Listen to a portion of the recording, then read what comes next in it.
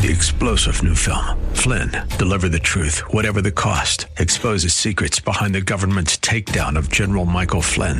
Flynn knew what the intel world had been up to. He ordered the first audit of the use of contractors. This set off alarm bells. He told the truth. He was the most dangerous person for Donald Trump to hire. They had to get rid of Flynn.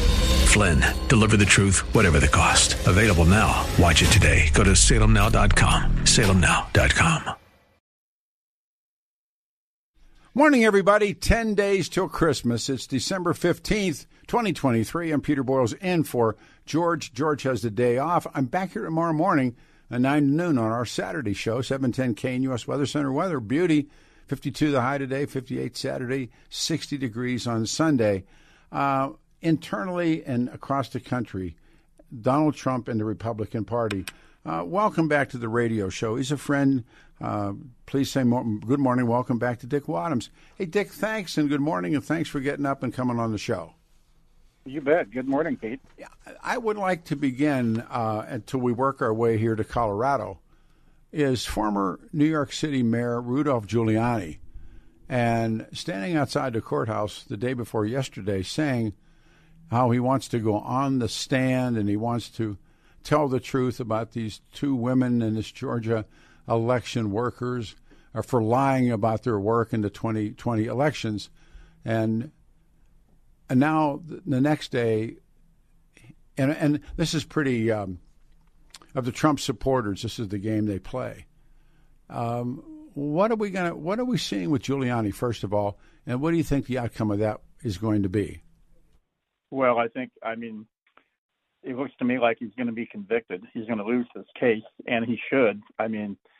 What these women went through, and they're just, from what I can tell, Pete, they just look like hardworking election workers who somehow ended up in the sights of Giuliani and the Trump stolen election conspiracy machine. And then in terms of Giuliani himself, he just appears he's just losing his mental faculties, Pete. To go outside of that courtroom and to say those things, like he forgot what just happened. Well, remember Lindell did that. You wait for this, you wait for this, you wait for this.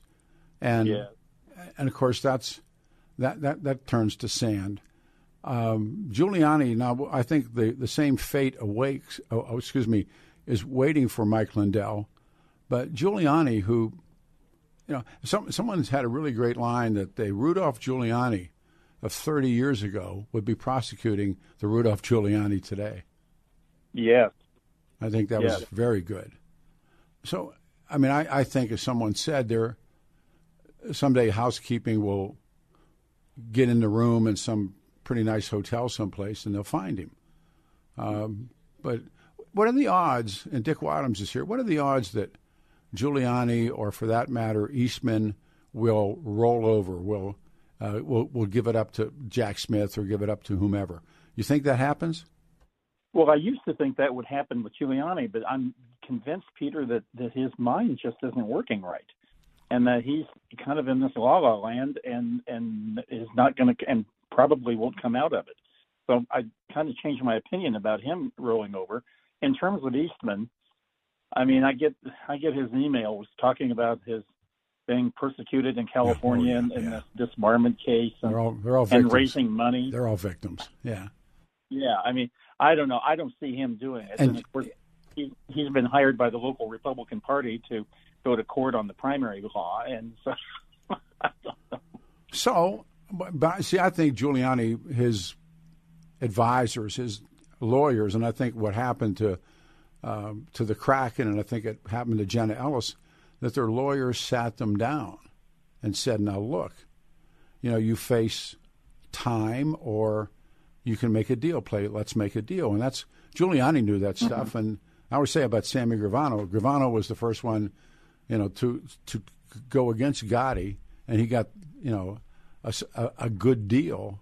And he was responsible for, he murdered, I think, 17 or 19 people, and, he's free. He's does a YouTube show. So the Kraken, I think, made the first deal, maybe the best deal. But if somebody like Giuliani or Eastman. I think that, internally, Eastman he's probably the smartest one of all of them. And he makes a deal. Yeah, I don't. He doesn't sound like it right now, but when the reality catches up to him, he might. And boy, that would be if he caves. Think of what a disappointment that will be to a lot of the Trump crowd.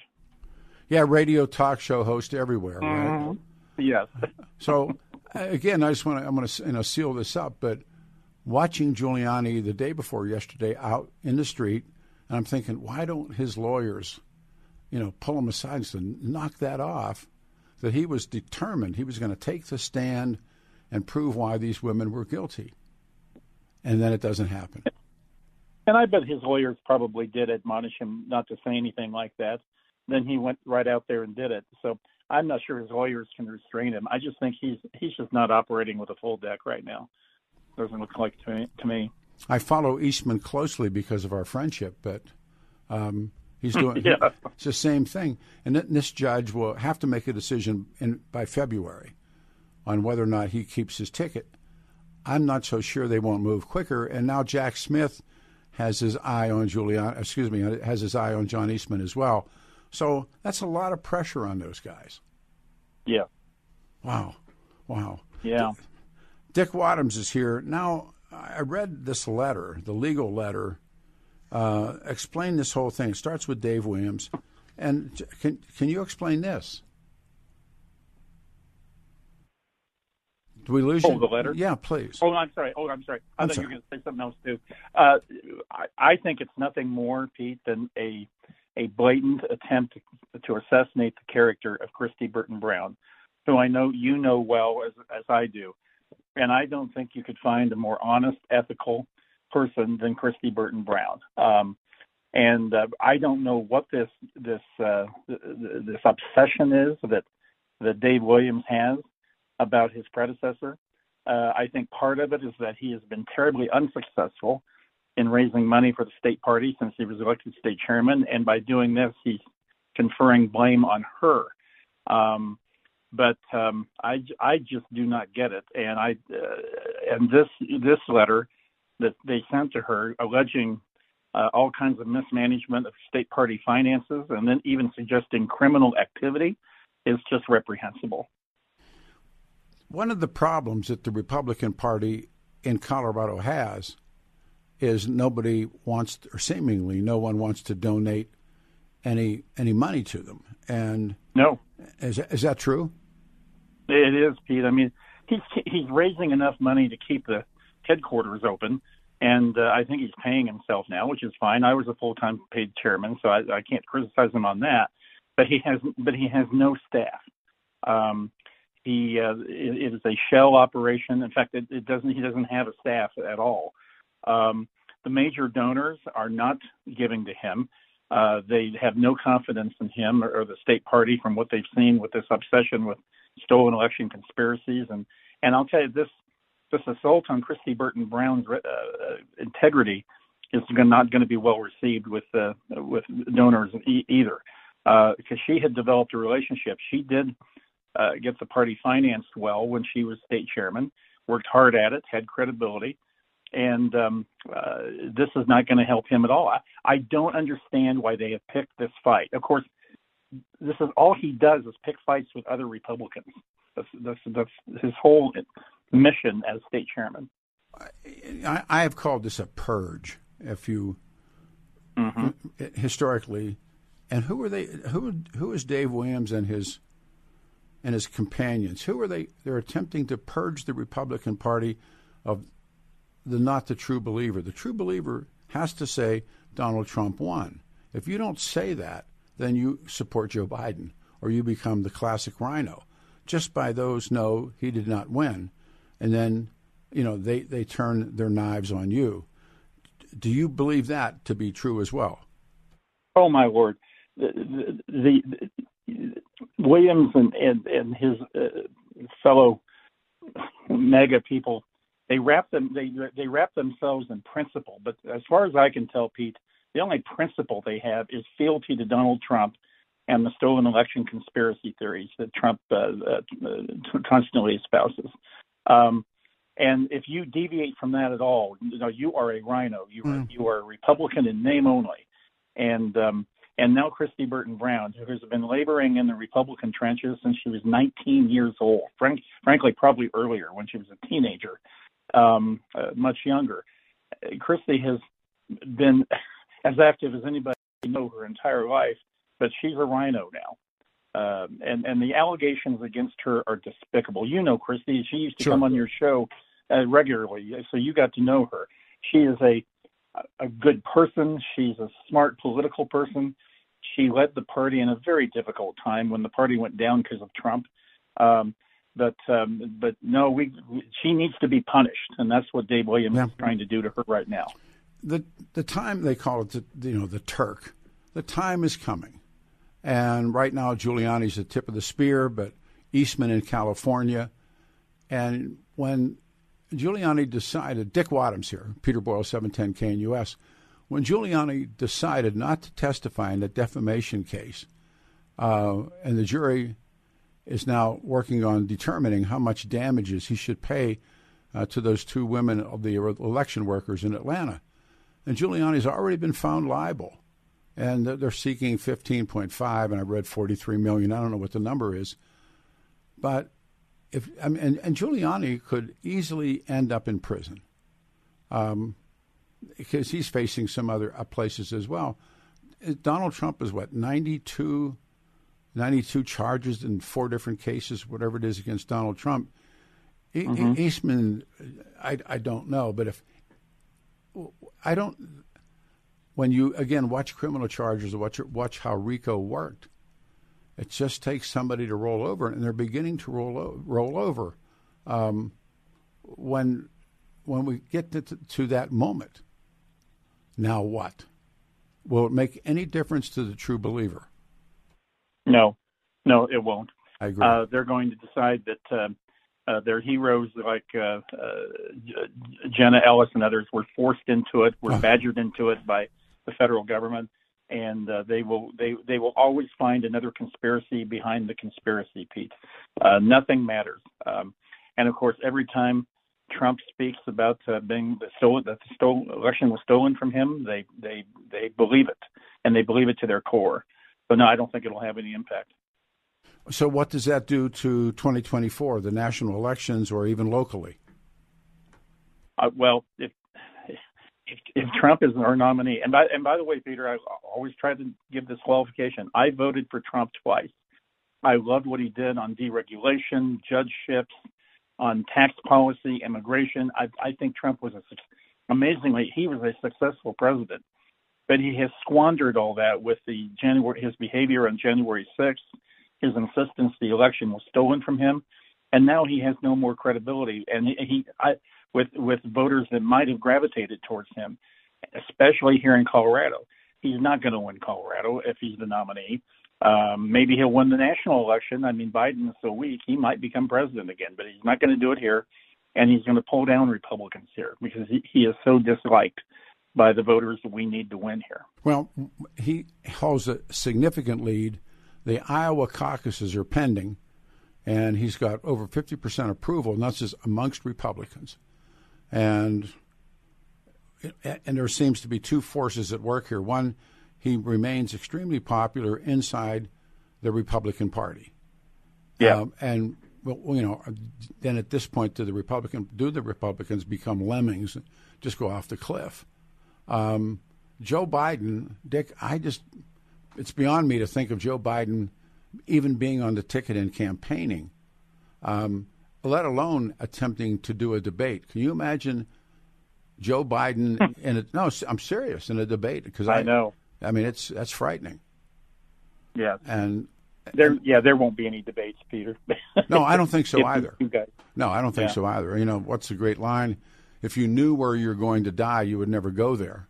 But I think they're not mandated debates, but can you imagine what anybody on the Republican side could do to Joe Biden?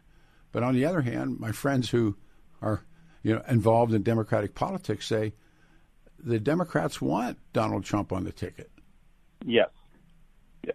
And Pete, that Wall Street Journal poll last week that showed Trump actually leading Biden by 4 points nationwide, which is not insignificant. That was he'd never been up over Biden by that much. But more importantly, Nikki Haley had a 17-point lead over Biden. Yeah. Which tells you that's the point. That if we nominate somebody other than Trump, Biden will get destroyed.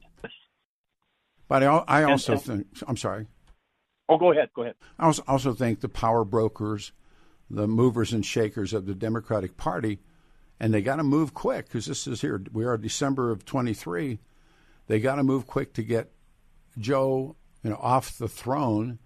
They have to make a deal for Kamala someplace. Give her the presidency of Harvard or something where she belongs. Give her that, and Biden steps aside. But then, then who steps up? But I just don't know. I mean, this is such an amazing moment in American politics, where the two front runners seemingly nobody really wants, and yet one of the problems, Peter, for Democrats right now is even if they wanted to remove Biden, a lot of state election laws have already expired in terms of getting a name placed on the ballot and in the primaries, and so it would almost take his withdrawal late in the process so that it's kind of an open national convention to nominate a new candidate. Now, I think that's dangerous because I know a lot of people don't believe this, but I think Michelle Obama could easily emerge and blow through that convention. She has said again and again and again, no interest. But, and in politics, that's meaningless.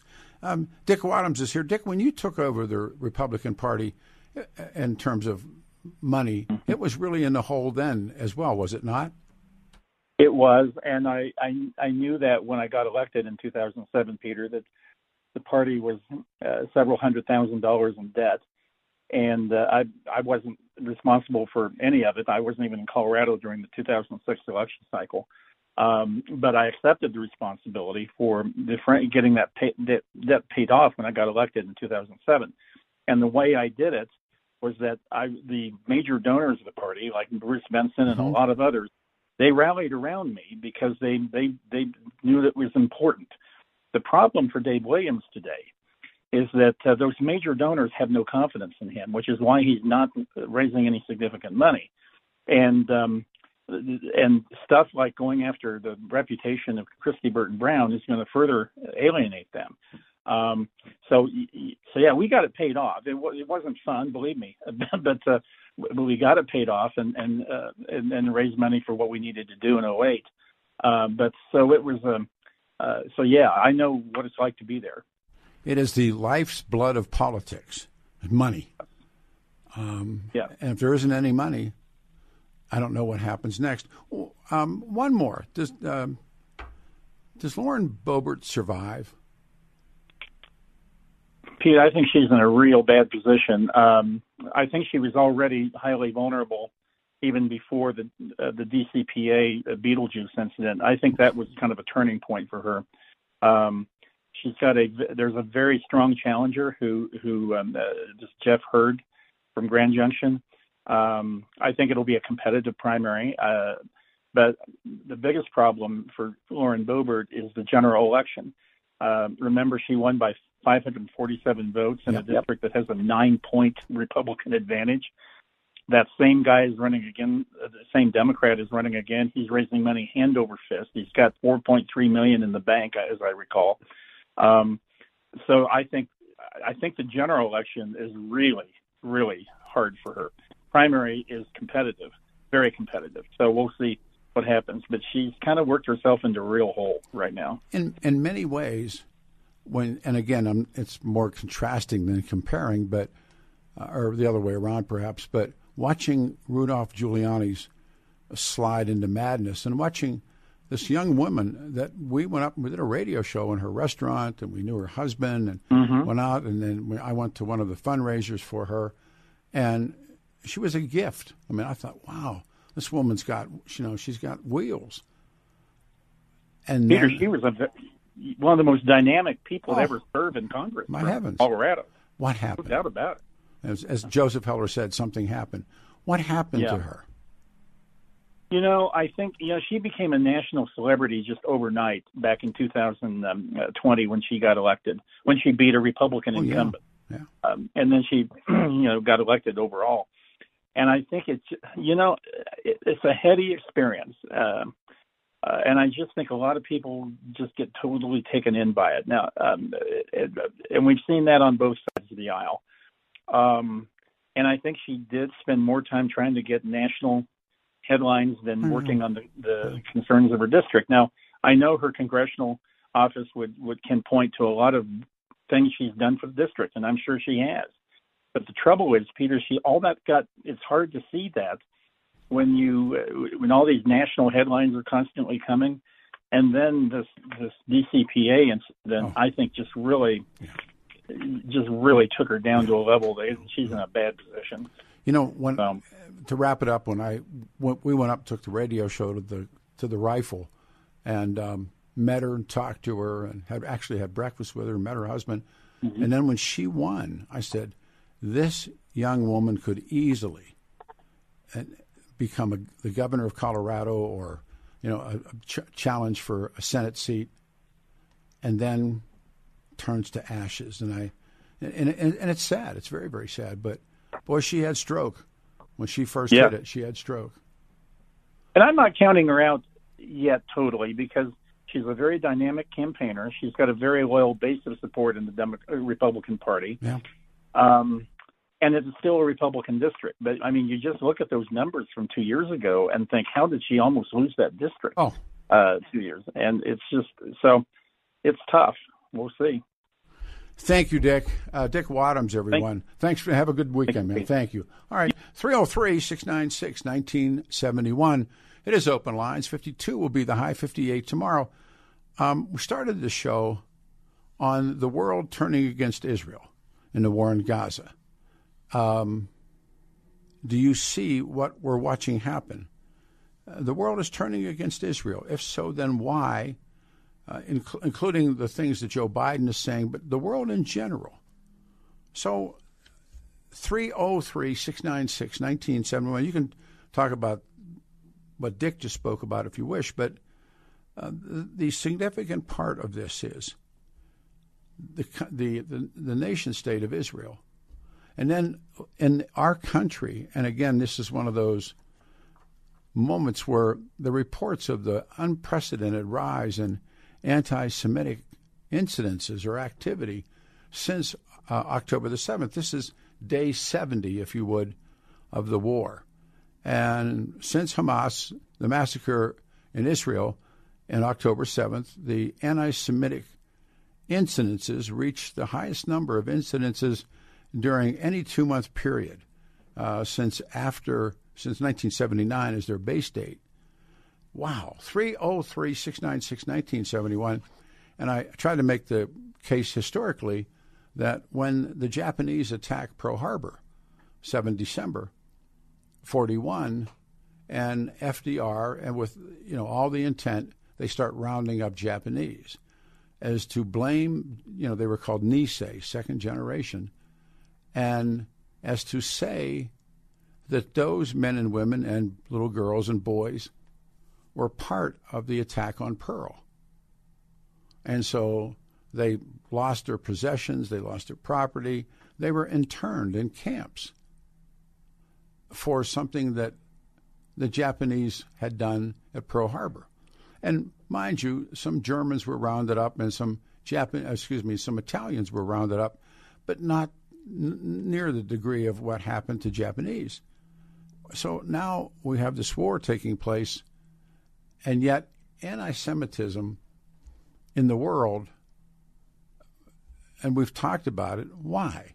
So 303-696-1971, since the Hamas massacre, October the 7th, the anti-Semitic incidences have reached the highest number of incidences in any 2-month period since 1979. And again, the Israelis are, what will happen? How does the war end? What is the war aim? And why do you believe the world is turning against Israel? Why do you think the world is now slowly but surely turning against the state? 52 will be the high, 58 tomorrow. Billy, you want to pull the pin? All right, 303. There's nobody on the phones. 303-696-1971. I'm Peter Boyles for George Brockler. Stay here.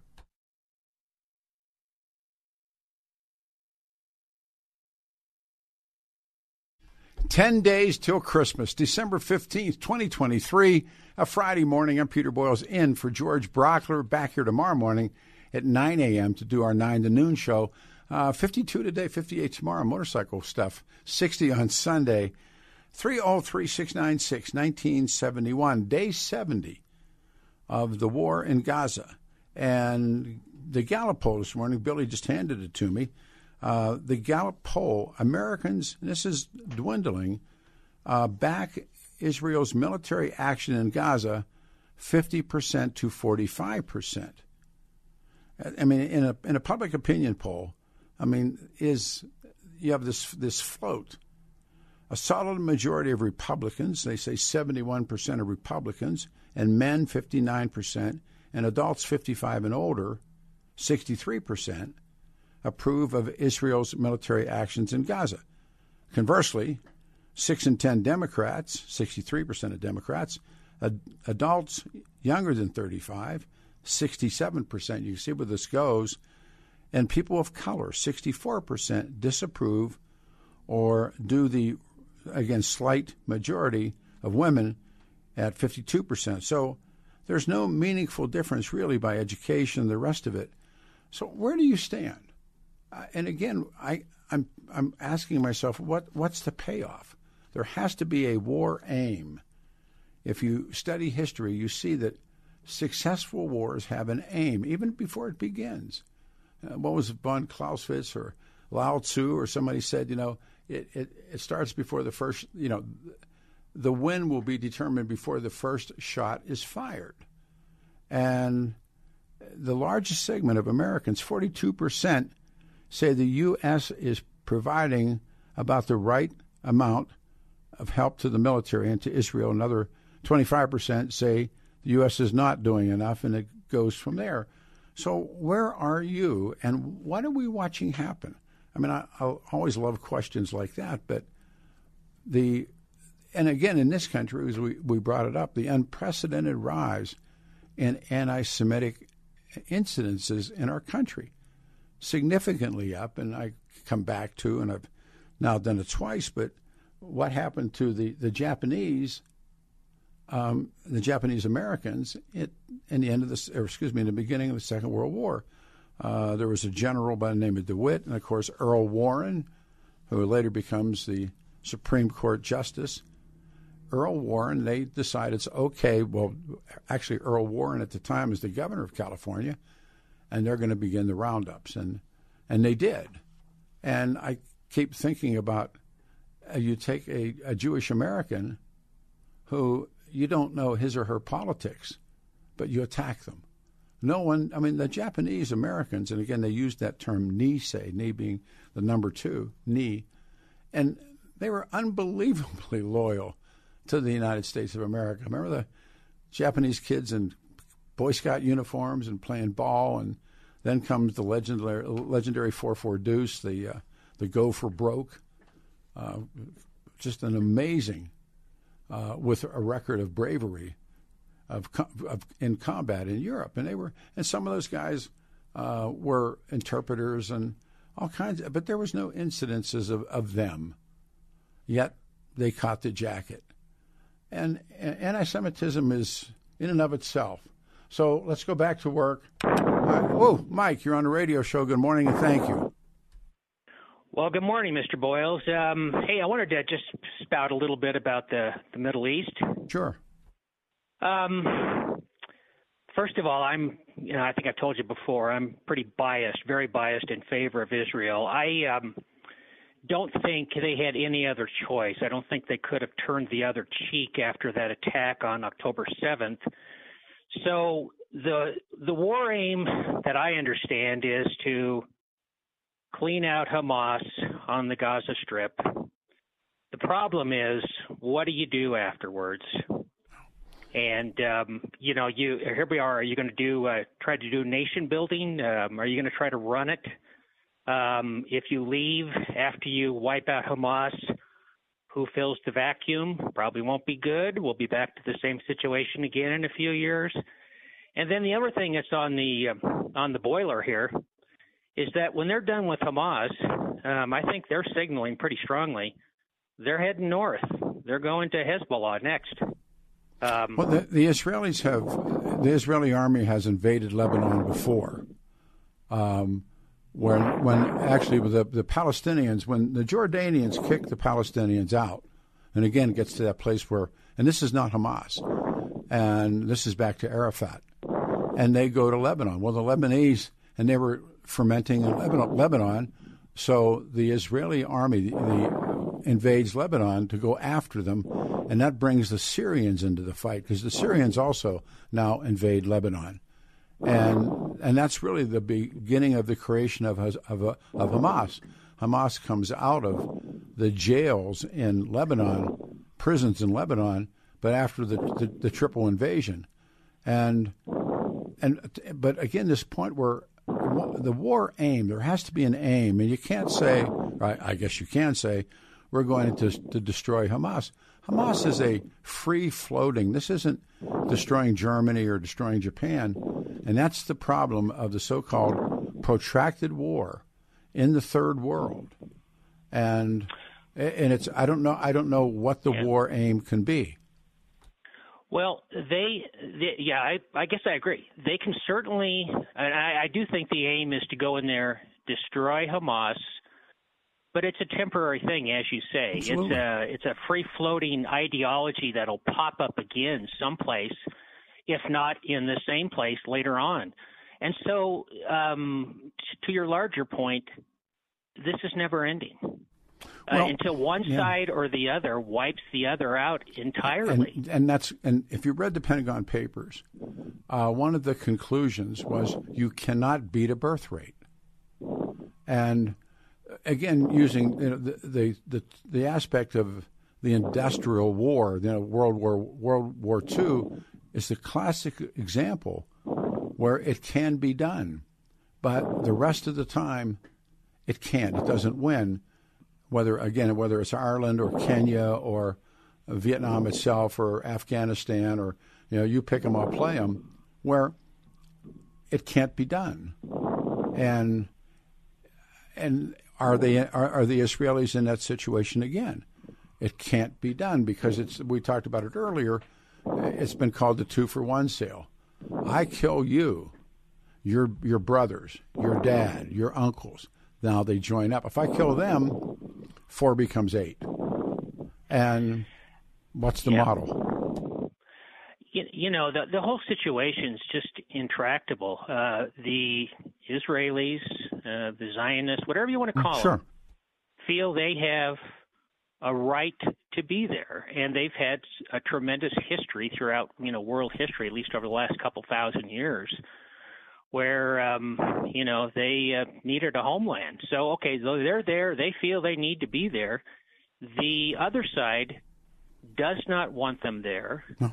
Does not feel they have any right to be there, and so they're just going to keep going at it back and forth again until one side either decides they're going to quit or they're gone. Mike, this is a great call. Have you ever sat down and spent, I don't know, say a month off and on, reading the Arab perspective on the Middle East crisis? Have you ever really sat down and read their history and read their beliefs and what they say? Because I think it was Lao Tzu. They said you better know your enemy. You better know before this thing begins. Know who they are. And I mentioned Lyndon Johnson and Ho Chi Minh. Lyndon Johnson, George Bush didn't have an idea. He never cracked a book on Afghanistan. And the Soviets had been driven out of there, and that didn't bother George Bush. And so, amid all of these civilian lives and in both Israel and Palestinians, if you look at the root cause of all of that, where do you come up? And have you ever sat down? I apologize asking it again, and read the Arab perspective? I have not in depth. I have dabbled a little bit. Okay. And again, Peter, I am biased in understand. favor of Israel, and so it closes my mind a little bit, if you know what I mean. I don't read as deeply as I should probably, as you have probably. Well, I got nothing else to do. You got a real life. but, whatever. Yeah. But it's a valid point. There's always two sides to every story. But in this case, the Palestinians in Gaza, all they have ever known is what they say forced displacement and occupancy, and they almost see themselves as in a I'll say this in terms of what they say, in an outdoor prison. And so now what's going to happen? Yeah, if I recall correctly, Sinwar, I think is his name, that leads Hamas now. Yeah. He grew up in the camps. He's a product of the camps in Gaza there. Sure. So to your point, they do feel it's an outdoor prison, I'm sure. I think world opinion, at least the progressive bleeding heart people, agree with that. This world opinion stuff drives me crazy because I think a lot of this now is there's a lot of these people that are into this oppressor versus oppressed, colonizer versus colonized. And Israel is painted as a oppressor and colonizer. Yeah, it's changed. I mean, it goes from the plucky little kid to now being called colonial masters themselves. Have you ever been yourself? You ever been to Israel? I have not. It's on the bucket list. Okay. Have not. Well, I'll tell you something really interesting. I had been in Lebanon, and I'd made some friends, and I've talked about this one interview that I got. And so I'm getting ready to leave, and the Lebanese guys I'm with said, "Where are you going?" I said, "I'm going to Israel." Not from that trip to Israel, but we were scheduled to go to Israel. And they said, "Do not let the Israelis stamp your passport." And I said, "Why?" And they said, "Because then you cannot come back here to see us." So when I got to Israel, and the security at Israeli airports is just amazing, but I was schooled. If you went up, and these guys are really almost in armored booths, when you walk up one at a time to meet them. And I said to the guy, I said, I'm in the media, and I'm going to be back in the Middle East, but most of the countries won't let you in. So he just put a little card inside of my passport. He didn't stamp anything, put the little card in there. He flipped through it, all the different places I had been, but he put the card in. And they were very gracious. I mean, it was not a problem. And so then, why wouldn't the Lebanese, if you had been stamped, if your passport had been stamped, why wouldn't they have let you come back in? Is it because anybody that's touched Israel can't come back in? Yes, it's part of that. And the other thing is true. Going to Gaza, you ride in or at least I did, you ride in this van with an Israeli driver. And you get to the fence, Israeli driver gets out, Palestinian driver gets in. You cross. So, I mean, no. It's and that was during a time of very, very little activity. But the Israelis are not going to go back to what, and the Palestinians are not going to go back to what, and here we are. I appreciate your call. Last comment, if you would. Go ahead. Yeah, I was just going to say, just keep your eyes open because when this is done, the Israelis are heading north, and they're going to do something with Hezbollah because they've had to abandon. Israel has now had to abandon significant portions of their northern lands or territories because of the threat from missiles from Hezbollah. And so we're in for a long one here. It's going to keep going. And I would think the last thing on earth that the Israelis would want to do was go into Lebanon. The Lebanese they're a different breed of cat.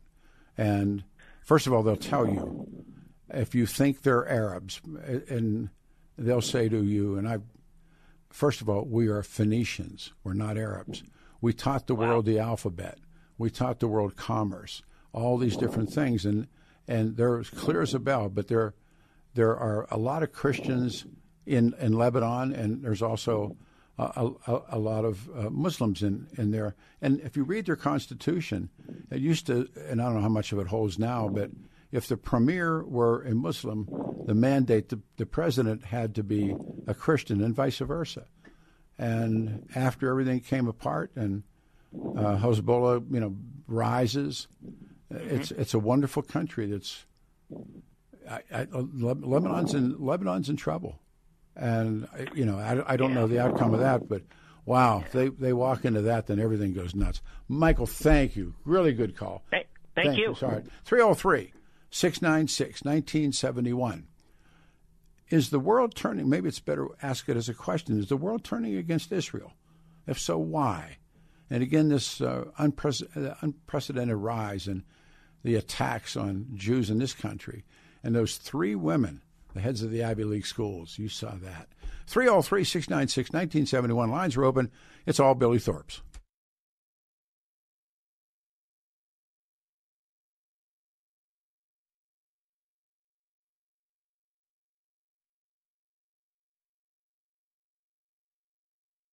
Friday morning, everybody. We're about 45 seconds for the break. So, folks on the phones, please stay there. We'll pick you up right outside after the news and the break is over. 710 KNUS. I'm Peter Boyles for George Brockler. Back here tomorrow morning at 9 a.m. We do 9 to noon on Saturdays.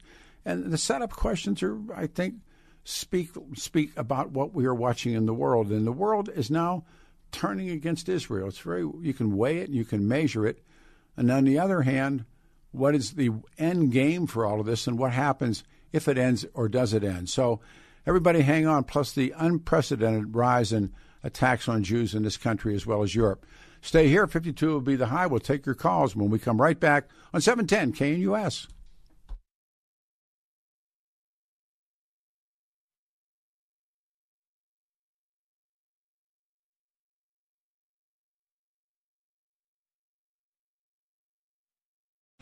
Three-star General Michael J. Flynn, head of the Pentagon Intelligence Agency, knew all the government's dirty secrets. He was one of the most respected generals in the military. Flynn knew what the intel world had been up to. He understood its funding. He ordered the first audit of the use of contractors. This set off alarm bells.